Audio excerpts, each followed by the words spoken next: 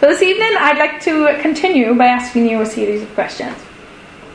Firstly, anyone can say, how many books in the Bible are there? 66. And how many of them are in the New Testament? 27. How many of them are known as the Gospels? 4. And they are? Matthew, Mark, Luke and John. And what does the word gospel mean? Good news. So, in the books that we know as the Gospels, we read simply about Jesus' life on earth, his death, and of course his resurrection. All major parts in God's plan of salvation, which is, I suppose, the good news. And so, it makes sense to call them the Gospels. So if you look at it simply, we only need those 4 books out of the 66. After all, we want to spread the gospel, the good news. The standout moments are in these 4 books, so much so that they're even given the title of the Gospels. What use is there then in the other 64 books? Good question. Thanks for asking. You know that song that lots of us learned to remember the books of the Bible? Do you remember the little intro that came bore you start reading off the books? There are 66 books in God's holy word, telling the story of Jesus my Lord. The books of the Bible I love so well, the books of the Bible I now will tell. 66 books, all of them telling the story of Jesus our Lord. Not just those 4 at the beginning of the New Testament. And so, for the foreseeable future, I would like to work my way through God's holy word, looking at each book, either individually or as part of a small group, and see what it can teach us or what part it plays in the story of Jesus my Lord, also known as the Gospel story. A story that didn't begin in a manger and end 33 years later, but one that began before the dawn of time and which stretches into eternity. Buckle up, everyone. Get comfortable. It's going to be a long but hopefully exciting ride. And that is the reason why I asked Joel to read 2 Timothy 3, because we are in those times, I think, when all those sorts of people are around. And the last couple of verses say, all scripture is given by inspiration of God and is profitable for doctrine, for reproof, for correction, for instruction in righteousness, that the man of God may be complete, thoroughly equipped for every good work. And I, for one, would like to be thoroughly equipped. So this evening I'd like to begin what should be a Colossus series by looking at the book of Genesis. And I'll quickly run through the series of events in Genesis to make sure we're all on the same page and know the time frame that we're talking about this evening. We obviously begin with God creating the whole world, including, of course, man, whom he made in his own image and gave dominion over all creation. We then have the fall of man, when Eve was tempted by the serpent in the garden to eat fruit from the only tree that God had asked them not to eat of. Their disobedience resulted in their expulsion from the garden, and as God had warned them, death. We then meet their 2 sons, Cain and Abel, one of whom kills the other in the first act of murder. After a long list of genealogies, we see how wicked man has become, and God, as a result, floods the earth, saving only Noah and his family, and of course the animals. The next milestone is the building of the Tower of Babel, which resulted in God introducing different languages into the world, making it more difficult to communicate and fragmenting the population into lots of smaller groups rather than one big group. Our next major player is Abram, who is promised descendants that will outnumber the stars, starting with Isaac, who is almost sacrificed by his father. Isaac goes on to have 2 children of his own, Esau and Jacob. Jacob steals his father's blessing from his brother and goes on to have 12 sons of his own, who would become the 12 tribes of Israel. One of the sons was Joseph, who we know went through all sorts of different situations before working for Pharaoh and reuniting his family. And that was a whistle-stop tour of Genesis. A lot goes on in this book, as you can see. The question this evening is, though, where is the gospel in all of this? People need to know that they are in danger before they ask to be rescued. You don't call the fire brigade until you see the fire. When life is going swimmingly, everything seems to be falling into place, and you find yourself not wanting for anything. If you were to be told that you needed to call on Jesus and be saved, you would at best ignore it, and at worst scoff and laugh it off, because really your life is pretty much perfect as it is, and the last thing you need is to be saved. But time passes, and life goes on, and things start to crumble. Life isn't going quite as perfectly. You're no longer satisfied. Things aren't going swimmingly anymore, for whatever reason. This, I think, is the moment that you start to smell the smoke or feel the heat of the fire. You're still not in a position to phone for the fire brigade, but you know that something's not right. That's when you turn your TV off, get up off your settee, and go and search out the source of the smoke or the heat. Where is it coming from? Why is it here? Why is this happening? In life, your life is falling apart, and you start to look around. What's the source of my unhappiness? What is this yearning in my heart? Why am I always filling my life with dangerous and fickle things and people? And you search for answers. And this is why Genesis is such a massive part of the gospel story, because Genesis answers those questions. Genesis opens the door and shows us the fire, the source of all that smoke and heat. And then, and only then, when we see the fire, will we call out to be rescued.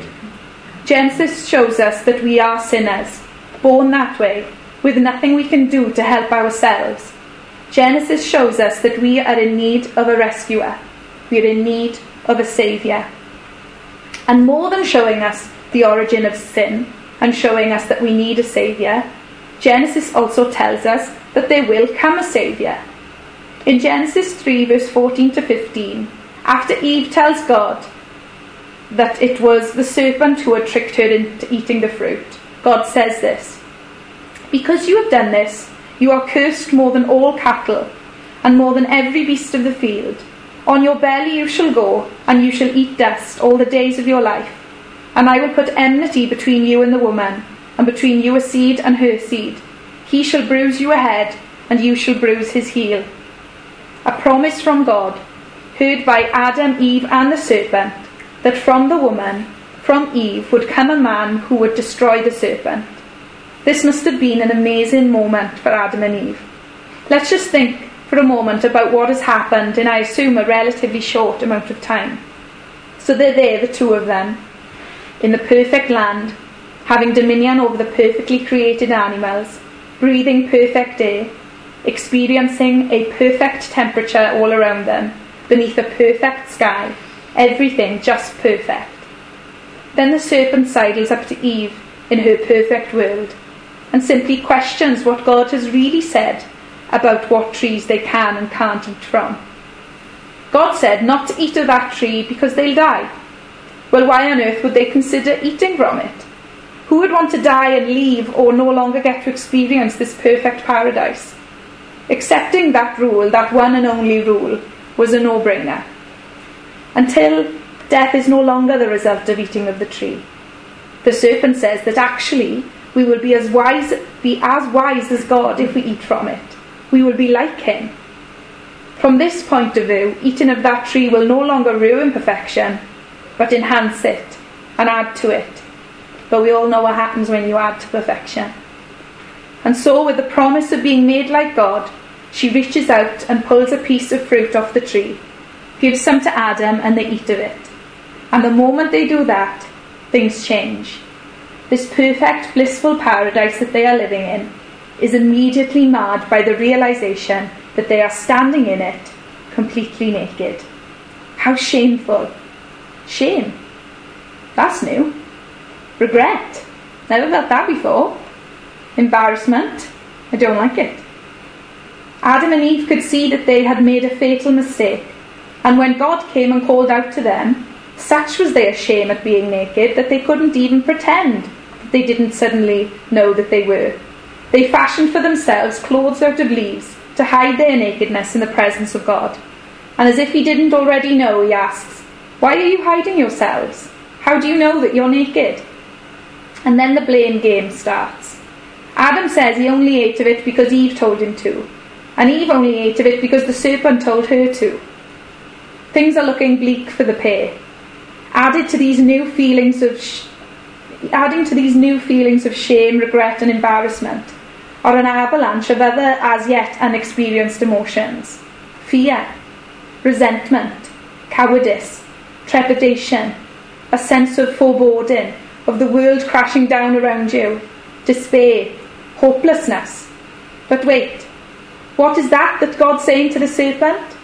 From Eve's seed will come a man who will destroy the serpent, a glimmer of hope. In this world that from the moment the fruit passed their lips seemed to dim and get darker, the more God spoke, a sliver of light. All is not lost, there is still hope. When God turns his attention from the serpent to Adam and Eve in turn, they realise the full extent of their consequences of their actions. But there's still that small pocket of hope that they hold like a talisman. From Eve's seed will come a man who will fix everything that we've broken, and we can go back to our perfect lives in a perfect world. Whilst God's promise was a bright light in the darkness for Adam and Eve, for the serpent it was quite the opposite. Victory is mine. I have succeeded in ruining God's perfect world. I have destroyed the perfect relationship he had with these people he loves so much. I am more cunning than God. I can always find a way to ruin his plans. Hang on. What is he saying? It's not over. God, as always, has a plan to defeat the serpent. The victory that he was revelling in is suddenly extinguished. It seems he's won the battle but not the war on this occasion. Priority number 1 now then, do everything possible to stop this promise coming to fruition. Adam and Eve knew that their Redeemer would come from Eve's seed. And so when Eve gives birth to her first son, she names him Cain and she says, "I have acquired a man from the Lord." It's possible that she believed that this manifestation of her seed was the very man who would fulfill God's promise, and so you can imagine their excitement. She then had another son who she names Abel, who plays a big part in Cain's future path. Far from being the Messiah that his parents thought he might be, he actually becomes the perpetrator of the first ever act of murder. This comes to pass when both Cain and Abel come before the Lord with a sacrifice. And this is where, once again, our gospel detectors should be starting to go off. Cain, as the Bible puts it, was a tiller of the ground, a fruit and veg kind of man, and that was what he brought as a sacrifice for God. Abel, on the other hand, was a shepherd, and so brought the firstborn of his flock as a sacrifice for God. God accepted Abel's sacrifice of the lamb, but not Cain's sacrifice of the fruit. In isolation like that, I think it seems a bit mean. After all, Cain gave what he had and Abel gave what he had. These were two jobs that became necessary after the fall of man. The ground was no longer perfect and so needed to be worked to reap the food. And the animals were no longer under the control of man, and so the sheep needed to be tended to protect them. Both necessary and important jobs. Why then did God accept one and not the other? Well, I'll put it this way. Cain brought the produce from the cursed ground that he had acquired by the work of his hands. Abel brought the best and richest part of the best animal he could. He brought a blood sacrifice. And so we learn, so early on in the gospel story, that God will not accept the best efforts of man. Hard work, toil and labour do not satisfy God. He requires a blood sacrifice. Should Cain have known this? Well, this isn't the first time that God has favoured a blood sacrifice over the fruit of the land. Let's go back a bit to just after Adam and Eve have eaten of the fruit. They covered themselves in leaves to cover their shame. But God instead, we're told in verse 21 of chapter 3, made tunics of skin and clothed them. He shed blood so that he could cover them, to cover their shame. So angry was Cain that God had accepted Abel's sacrifice and not his own, that when he was alone with his brother in the field, he rose up against his brother and killed him. So far already in the first 3 chapters of the whole Bible, We've seen how our massive problem of sin originated. We've seen that God has promised that a Redeemer will come from the woman's seed. We've seen that God requires a blood sacrifice, and we're about to see God show grace to the world's first murderer. When God confronts Cain about the murder of his brother, he says to him, "What have you done? The voice of your brother's blood cries out to me from the ground. So now you are cursed from the earth, which has opened its mouth to receive your brother's blood from your hand. When you till the ground, it shall no longer yield its strength to you. A fugitive and a vagabond you shall be on the earth." Cain is scared that this curse that God has put on him will result in people wanting to kill him, and cries out to God. And God, in his mercy and grace, declares that anyone who harms him will be harmed sevenfold, and sets a mark on him so that he will never be killed by another's hand. When I gave the rundown of what happens in Genesis 1, I kind of brushed over the fact that there are a lot of genealogies. But they're actually a really important part of our gospel story, even if they are boring to read and easy to skip over. God said that a Redeemer would come from the woman's seed, and it wasn't Cain, it wasn't Abel, and it wasn't even Seth. Neither was it any of the other however many children Eve had. And so we need to watch carefully the family tree to try and spot him. Obviously, Eve is the mother of all humanity, but the Bible highlights for us the people that we need to keep an eye on. The Bible says that each person had many sons and daughters, but only mentions one, who is obviously the one we need to keep our eye on. So Eve had Seth, who had Enosh, who has Canaan, who has Mahalalel, who has Jared, who has Enoch, who has Methuselah, who has Lamech, who has Noah. We're all obviously familiar with Noah, and without going into too much detail into his most famous of stories, we see again that the punishment for sin is death, but there is always grace with God. Now, God obviously saw it fit that we know about 3 of Noah's sons, Shem, Ham, and Japheth, and also of their descendants. It's important that we know about the descendants of Ham and Japheth and what they got up to, because it gives us some context for the things that happen in the future, such as the events at the Tower of Babel and Nineveh. But it's Shem's line that is most important in the lineage of Christ. Noah, who had Shem, who had Arphaxad, who had Salah, who had Eber, who had Peleg, who had Reu, who had Serug, who had Nahor, who had Terah, who had Nahor, Haran, and Abram, later to be known as Abraham. And Abraham is a major character in the gospel story. On a number of different occasions, Abraham hears from God that he will have many descendants that will outnumber the dust of the earth if it was possible to count them, descendants that will outnumber the stars. But as Abraham and Sarah grow older and remain childless, they begin to question with one another whether it's possible for Sarah to bear a child. And so, with the intention of helping God along, Sarah suggests that perhaps God intends for Abraham to have a child with Sarah through her maidservant Hagar. In other words, that Abraham would have a child with Hagar, who was much younger and fertile, and the child would be adopted by Sarah. This is exactly what happened, but not quite as smoothly as Sarah was immediately jealous of Hagar. Then God appears to Abraham again in chapter 17 and says this: "I am Almighty God. Walk before me and be blameless, and I will make my covenant between me and you, and will multiply you exceedingly." Then Abraham fell on his face, and God talked with him, saying, "As for me, behold, my covenant is with you, and you shall be a father of many nations. No longer shall your name be called Abram, but your name shall be Abraham, for I have made you a father of many nations. I will make you exceedingly fruitful, and I will make nations of you, and kings shall come from you. And I will establish my covenant between me and you and your descendants after you in their generations, for an everlasting covenant, to be God to you and your descendants after you.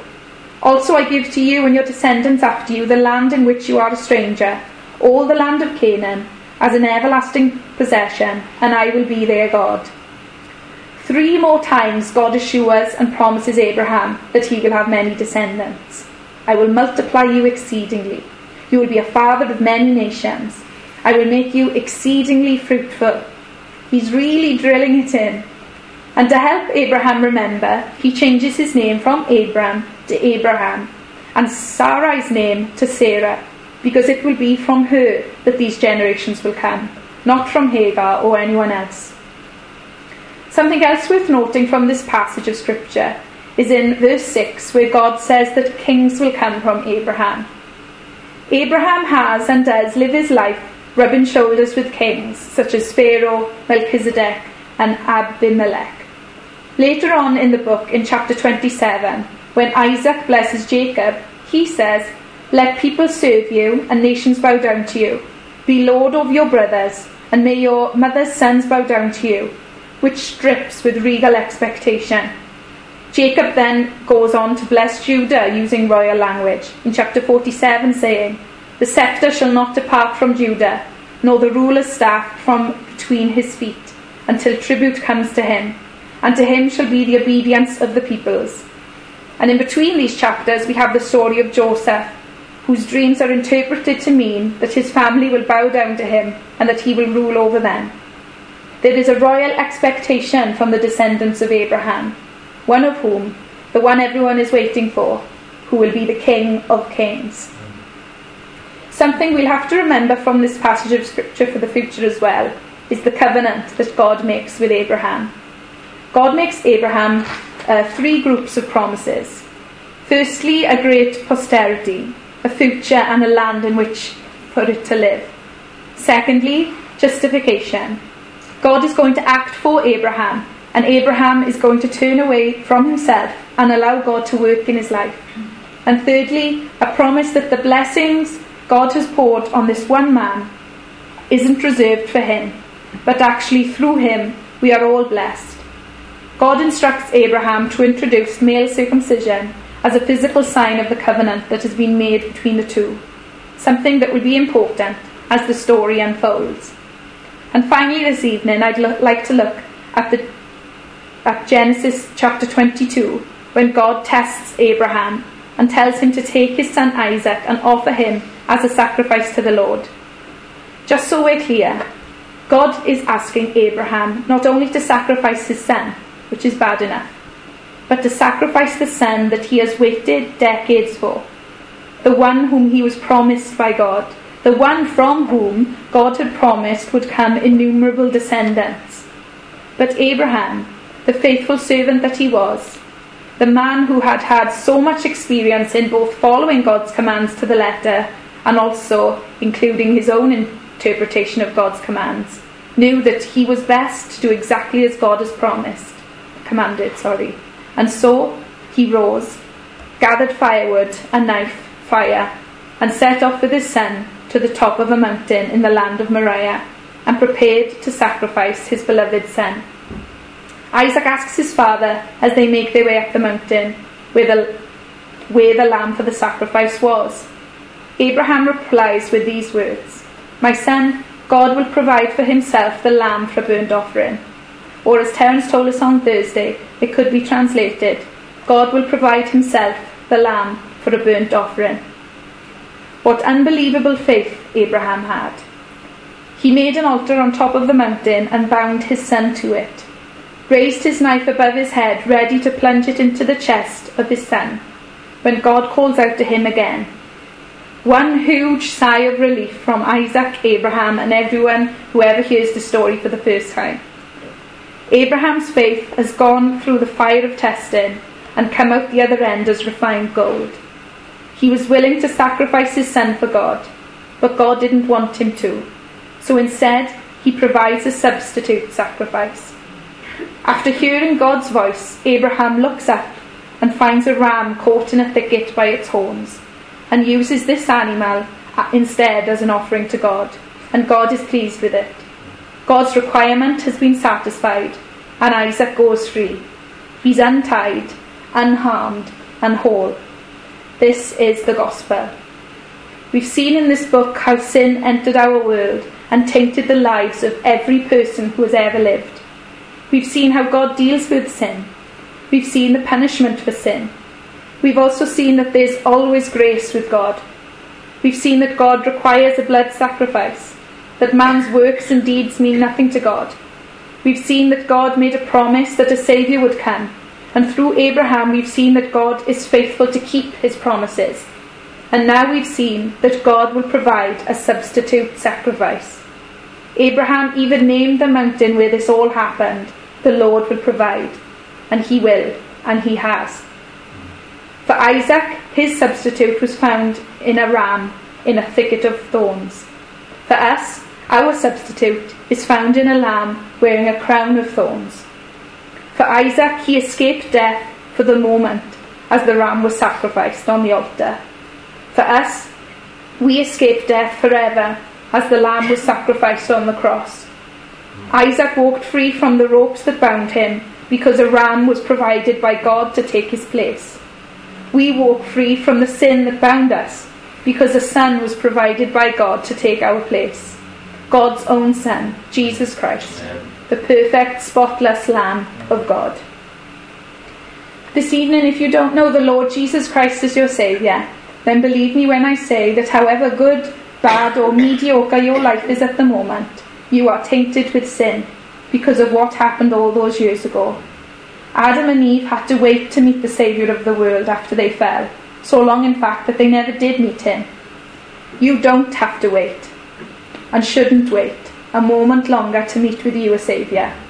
He has already paid the price that you owe for your sin, and all you need to do is repent. Turn your thinking and your life around to be in line with God's, and accept his wonderful gift of a perfect substitute. If you do believe this evening, then remember that this is just the beginning of God's plan, and that plan includes you. God had you in mind when he fashioned this plan, and as his plan for the world stretches into eternity, you are a part of it. Like Joseph was given a glimpse of his future from God through his dreams, we are given a glimpse of our past, present and future through God's word. And I hope that you'll join me as we continue through it, seeing how it all comes together. Amen.